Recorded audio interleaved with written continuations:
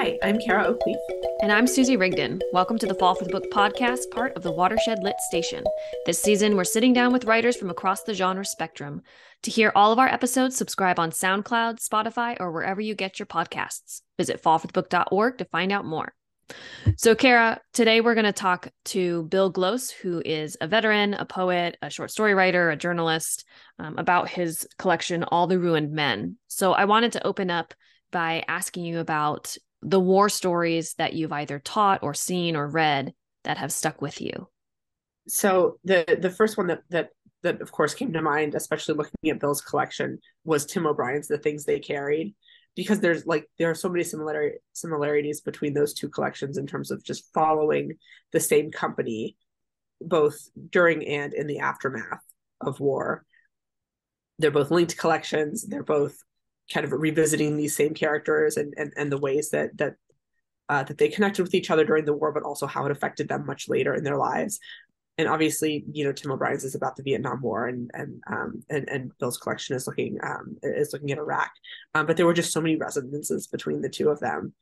And the things they carried is I've taught stories from that collection. The other one I thought about was one I think we've actually talked about before, Susie, is Benjamin Percy's Refresh, Yes. Which is not exactly a war story because it's about the sons of people who have gone off to war, but it's so much about the long reach of war and how it affects these families as well. Yes, such a good story. I think for me, I have like a modern example and then a not so modern example, but on opposite battlefronts of World War I. So one thing that really sticks with me is the pretty recent film 1917, that sort of like long shot movie following the British soldiers as they're going sort of behind enemy lines. But what I think is really interesting about that, which is so different than this, is even though you're very much in the trenches, I mean, you literally follow the soldiers walking into the trenches, and you see how close it is, and you can feel the panic, and you kind of feel everything, but it's a very exterior experience. You don't get in that soldier's head in the way that you do with, my other example is All Quiet on the Western Front, which feels a lot closer to this collection because of the disillusionment of Paul, the main character, a German soldier, enlisted with the promise of fighting for the glorious motherland, and then is in the trench warfare and becomes disillusioned and becomes hardened and sees everybody fall, and all these kinds of things, and thinking about sort of the impact that these stories have had. I mean, All Quiet on the Western Front helped change the perception of the Great War, but still like being very much in his head and feeling fear and feeling grief and all of these kinds of things. So very different experiences. And that's what I really liked about Bill's collection is, we'll talk about how it's more centered sort of in the after rather than in the middle of the war, like these two examples that I just gave. But you're very much in these men's heads, and you see sort of what they're feeling. And especially since they're back in the States for a lot of it, you might recognize some people in these soldiers, which I think is very, very fascinating. The other thing that I thought of that hadn't occurred to me before is that I'm right now teaching a novel called Glaciers by Alexis Smith, and one of the main characters is an Iraq veteran, and the book takes place in 2007, where this character's come home from the war, but it's still something that's so ongoing and is still like so much a presence in the book. And I think that was another one of the things about Bill's book that's so effective, is just like thinking about how you deal with the aftermath of war, especially for a lot of these characters where the war is just it's an ongoing thing even after they've come home. Absolutely. I'm really looking forward to hearing what Bill has to say about this book and about his experience of writing it. Bill Glose is a combat veteran and a former paratrooper. He's written hundreds of articles for magazines. In 2011, he was named the Daily Press Poet Laureate. Other honors include the F. Scott Fitzgerald Short Story Award and the Dateline Award for Excellence in Journalism. His newest short story collection is All the Ruined Men. Welcome, Bill, and thanks so much for being here today. Oh, my pleasure. Thank you for having me. So we were hoping you'd open things up by reading your poem, What a Bomb Wants, from the collection Postscript to War, which won the 2019 National Award for Veterans Poetry. Certainly. So this is What the Bomb Wants. The bomb never dreams of vacations in Maui, of climbing ancient volcanoes to peer into pools of lava. Why beauty exists in one eruption and not another could exasperate the bomb, but doesn't. The bomb is busy counting seconds till its annunciation to an unsuspecting crowd. Spend time in the company of bombs, you can't help thinking like one yourself. Bag and tag, ears and toes, amorphous chunks and splintered bones, guess which tab fits which slot. Stagger, stumble, lurch like a newborn calf uncertain how to walk. As you shove shocked and curious onlookers back from the perimeter, your mind ticks toward detonation, taking in the robes, the hands, the dark-eyed faces, wondering which is thankful for your presence, which wants you dead. Not all bombs have wires and batteries, triggers connected to cell phone ringers. Some attach to all you swallow and hope to forget, biding time in the roiling stew of your stomach. Reason is secondary to a bomb. Resting on a fulcrum, it waits for gravity to shift, for the scale to totter and drop its weight, for the chance to do the only thing it knows. It's such a powerful piece. Thank you. So in your bio, we mentioned that you're a combat veteran and a former paratrooper. Could you tell us a little bit about your background in those positions and how that informed your writing in All the Ruined Men? Yeah, certainly. So uh, to start off with, I actually started out in Air Force ROTC. I wanted to be a pilot like my father, but you have to have perfect eyesight to be a pilot. So I figured if I couldn't fly the planes, I would jump out of them instead.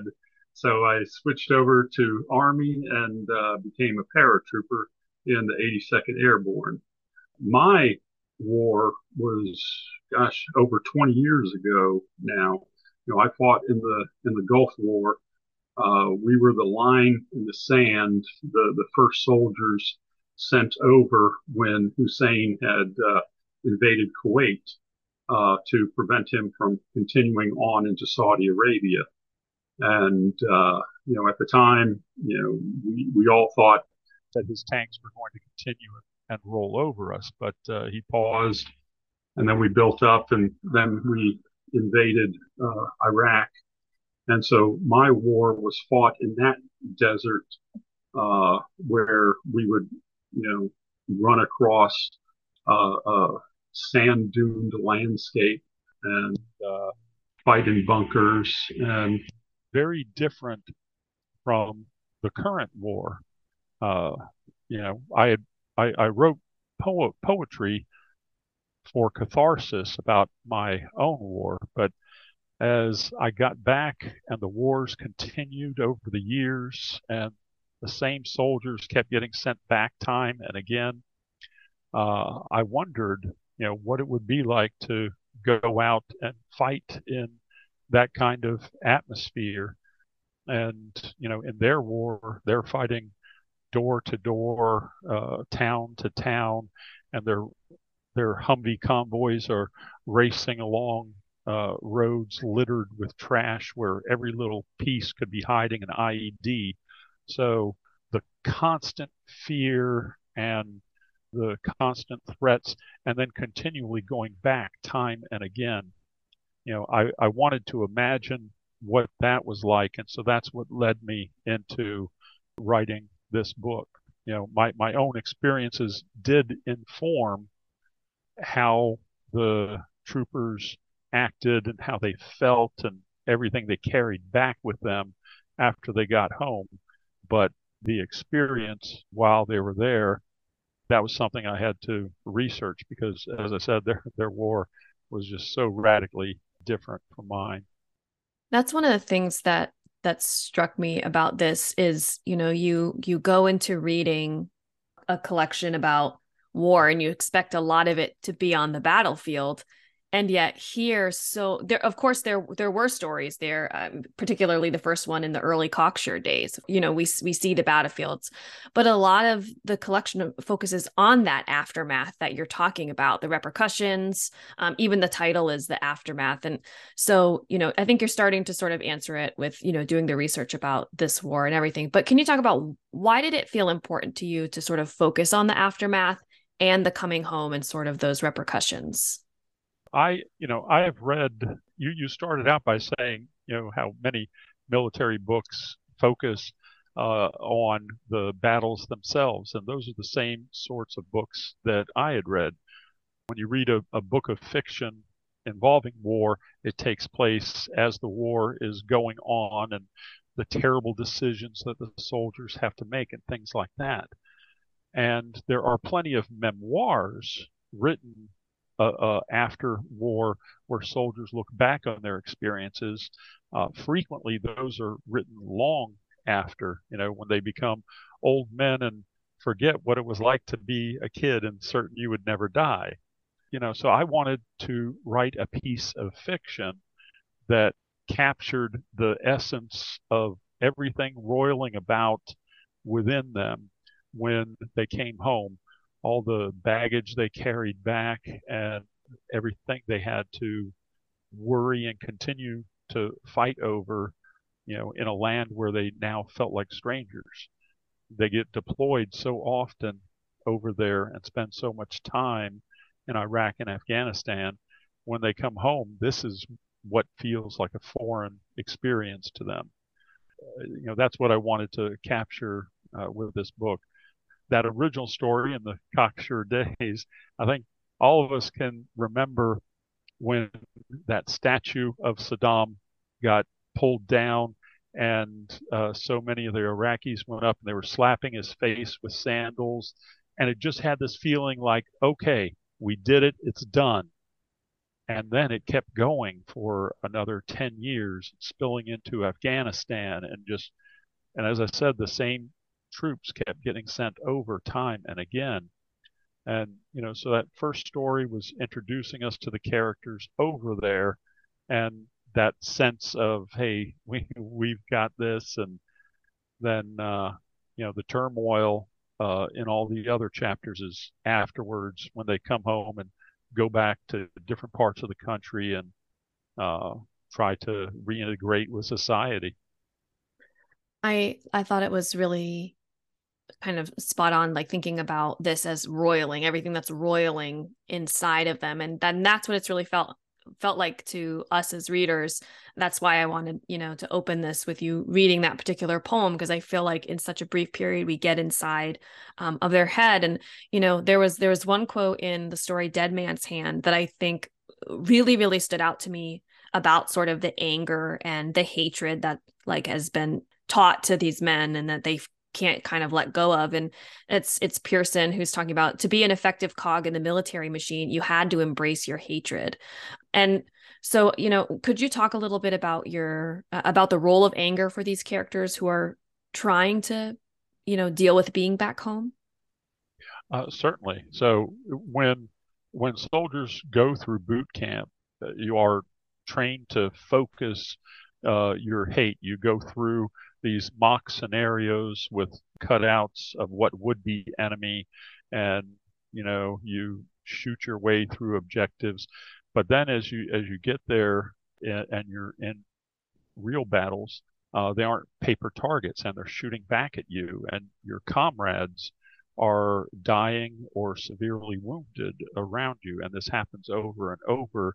And so the focused hate that you had to help you get through a combat situation starts to grow and fester and manifest in ways, like cancer. It becomes a malignancy that spreads to other areas. And then when you get home, it's hard to turn that off.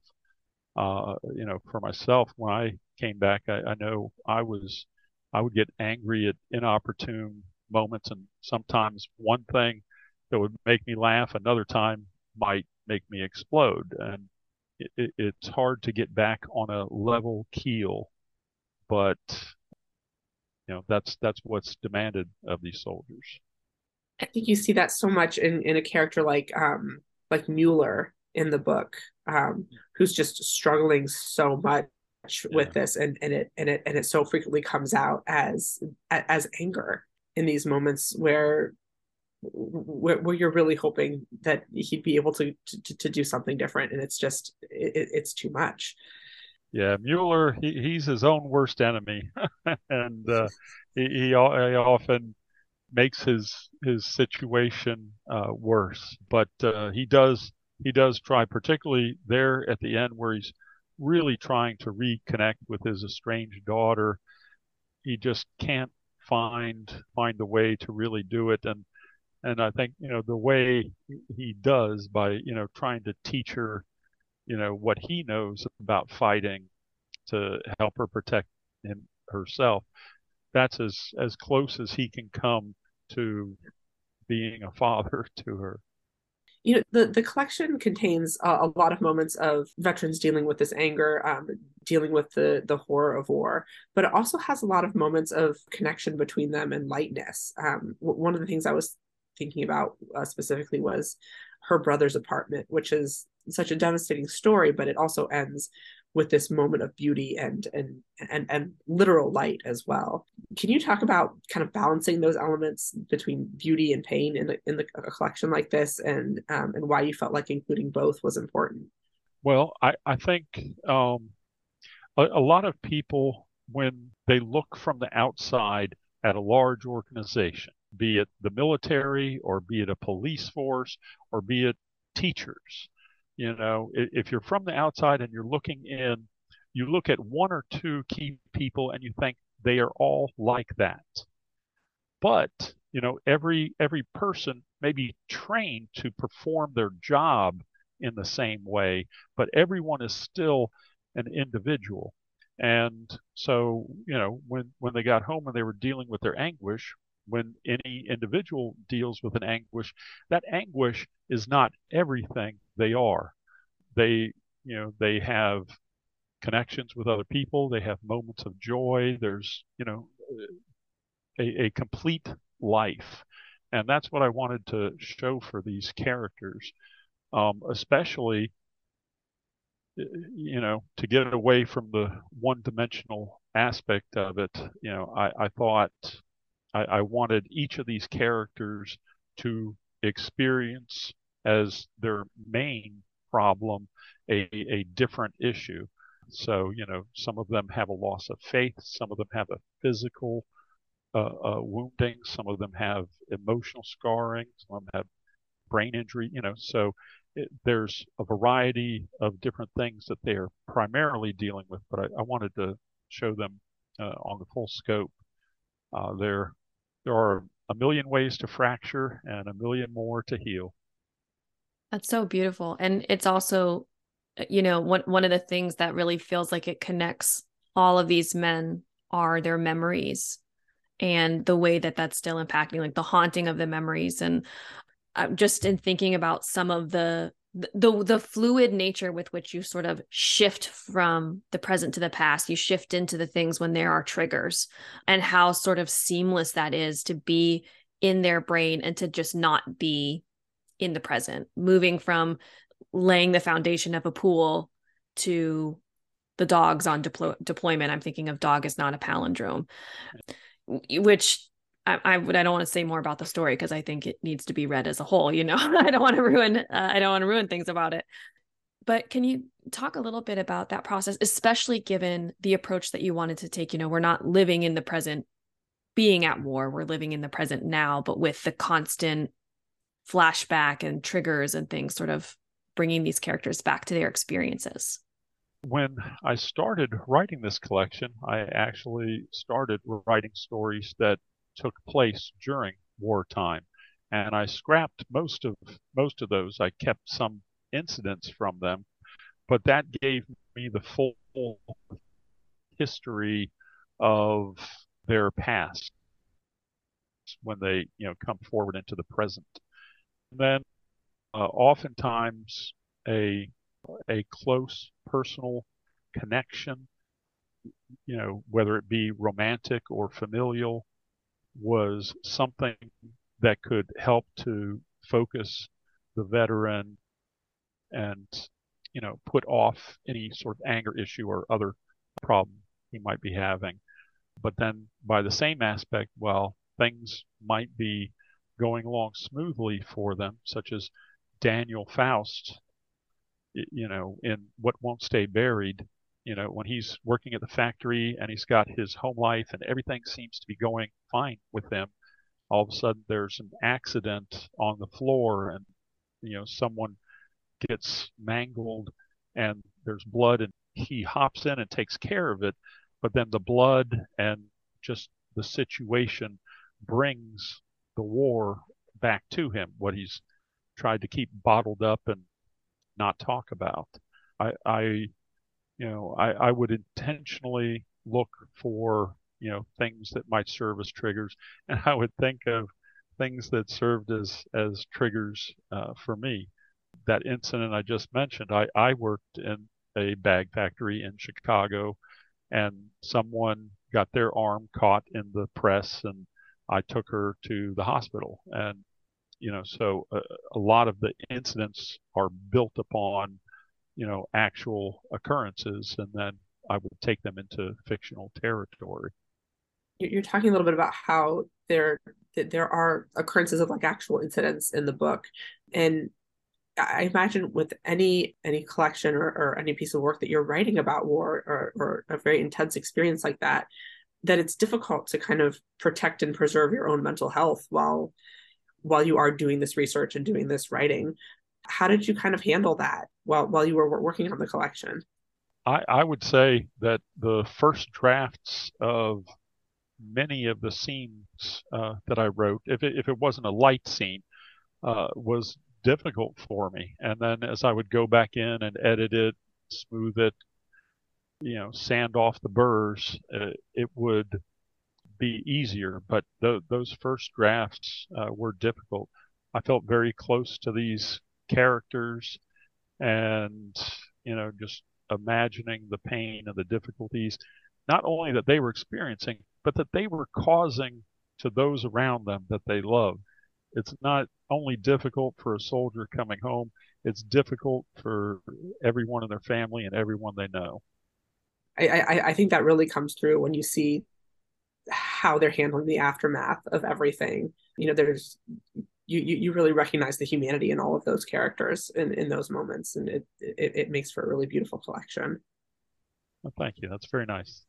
We've kind of shifted a little bit into the craft part of this. And so we're always interested and we're always asking short story writers about putting together the collection. And, oftentimes I felt, why is this even called stories? I feel like I'm just reading a novel, a novel with some time jumps and some perspective shifts, but it felt so cohesive. So can you talk a little bit about the decision to do this as a story collection? Maybe it just happened that way, or how you envisioned it and sort of went from there. Yeah, so I did begin writing individual stories that were not connected. They were using some of the same characters, and then I saw some connections and built upon them.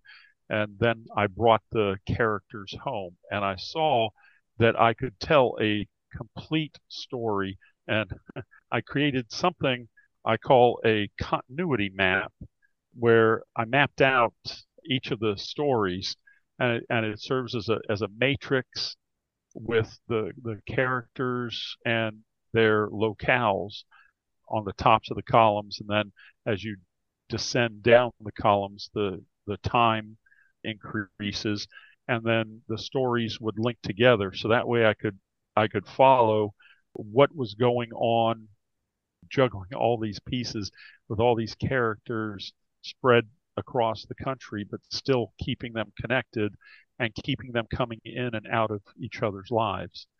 So each story can be read as its own complete story with its own resolution, but when you do read it in its entirety, it does have that narrative arc that carries through and comes to what I hope is a satisfying ending for the entire collection. Yeah, and I don't, some people find calling a collection, short stories when it's linked stories, they want to call it a novel in stories or just fiction or even call it a novel. But I've always loved the short story, and I'm thrilled with it being labeled as linked stories. I want to shift a little bit and ask about some other parts of your writing life, because you're a journalist as well. Can you talk a little about how you got into that and how it's affected the other parts of your writing?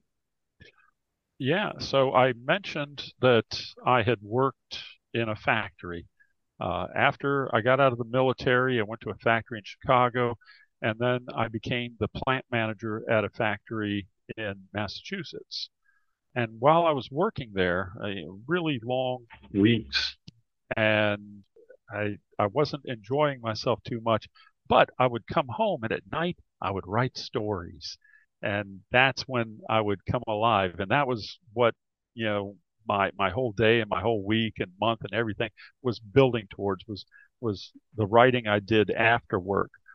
And then I started thinking, this is America. If you find something you're passionate about, you should go after it. So I walked away from a successful manufacturing career and just jumped into the jumped into the pool without any experience. Learned a lot of hard lessons along the way, but then I started getting some regular assignments with magazines, became listed on the front of the magazine, and it just grew. And then the poetry came after that. So I have been writing in all three genres, and I find that they all support one another. The magazine writing taught me to be focused and to always ask, what purpose a paragraph is performing. How does this fit in the overall thrust of the message I'm presenting? And then poetry taught me to focus on not just each individual word, but each collection of words, the lyricism of them, and how they sounded to my ear. And then when I was writing fiction, that would teach me to focus on extending plots and themes and making that all work out. Regarding the lyricism with the poetry, what I started doing, my main writing time is early in the morning. I get up in the pre-dawn hours and go out for walks with troublesome pieces of writing. And I will go over them again and again in my head as I'm going on my walk. And I find when I'm out there walking that my brain comes alive with all these problem solving capabilities. And usually there are a few problems I go out on a walk with that I cannot solve by the time I come back. So I do that mental editing, and then when I get back, I hop on the computer and write the stuff down.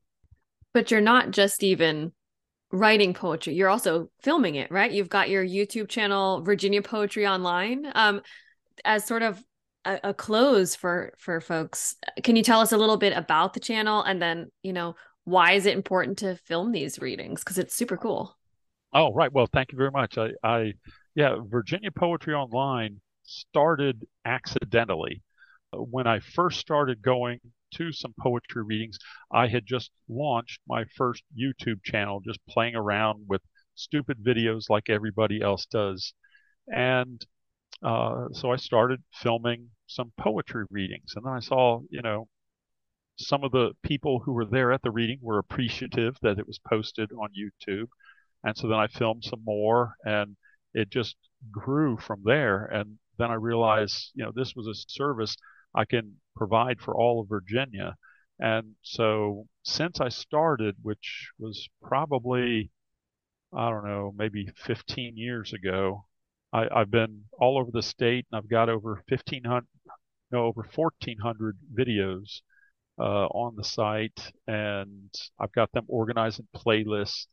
And the reason for that is if you are going to Hampton Roads and you've never been there before, and you thought, I'd like to see if there's some poetry event I can attend, you can check out the playlist for a particular spot and say, that one is my style. I'd like to go and check that out. Or, no, I'm glad I saw that. That's not for me.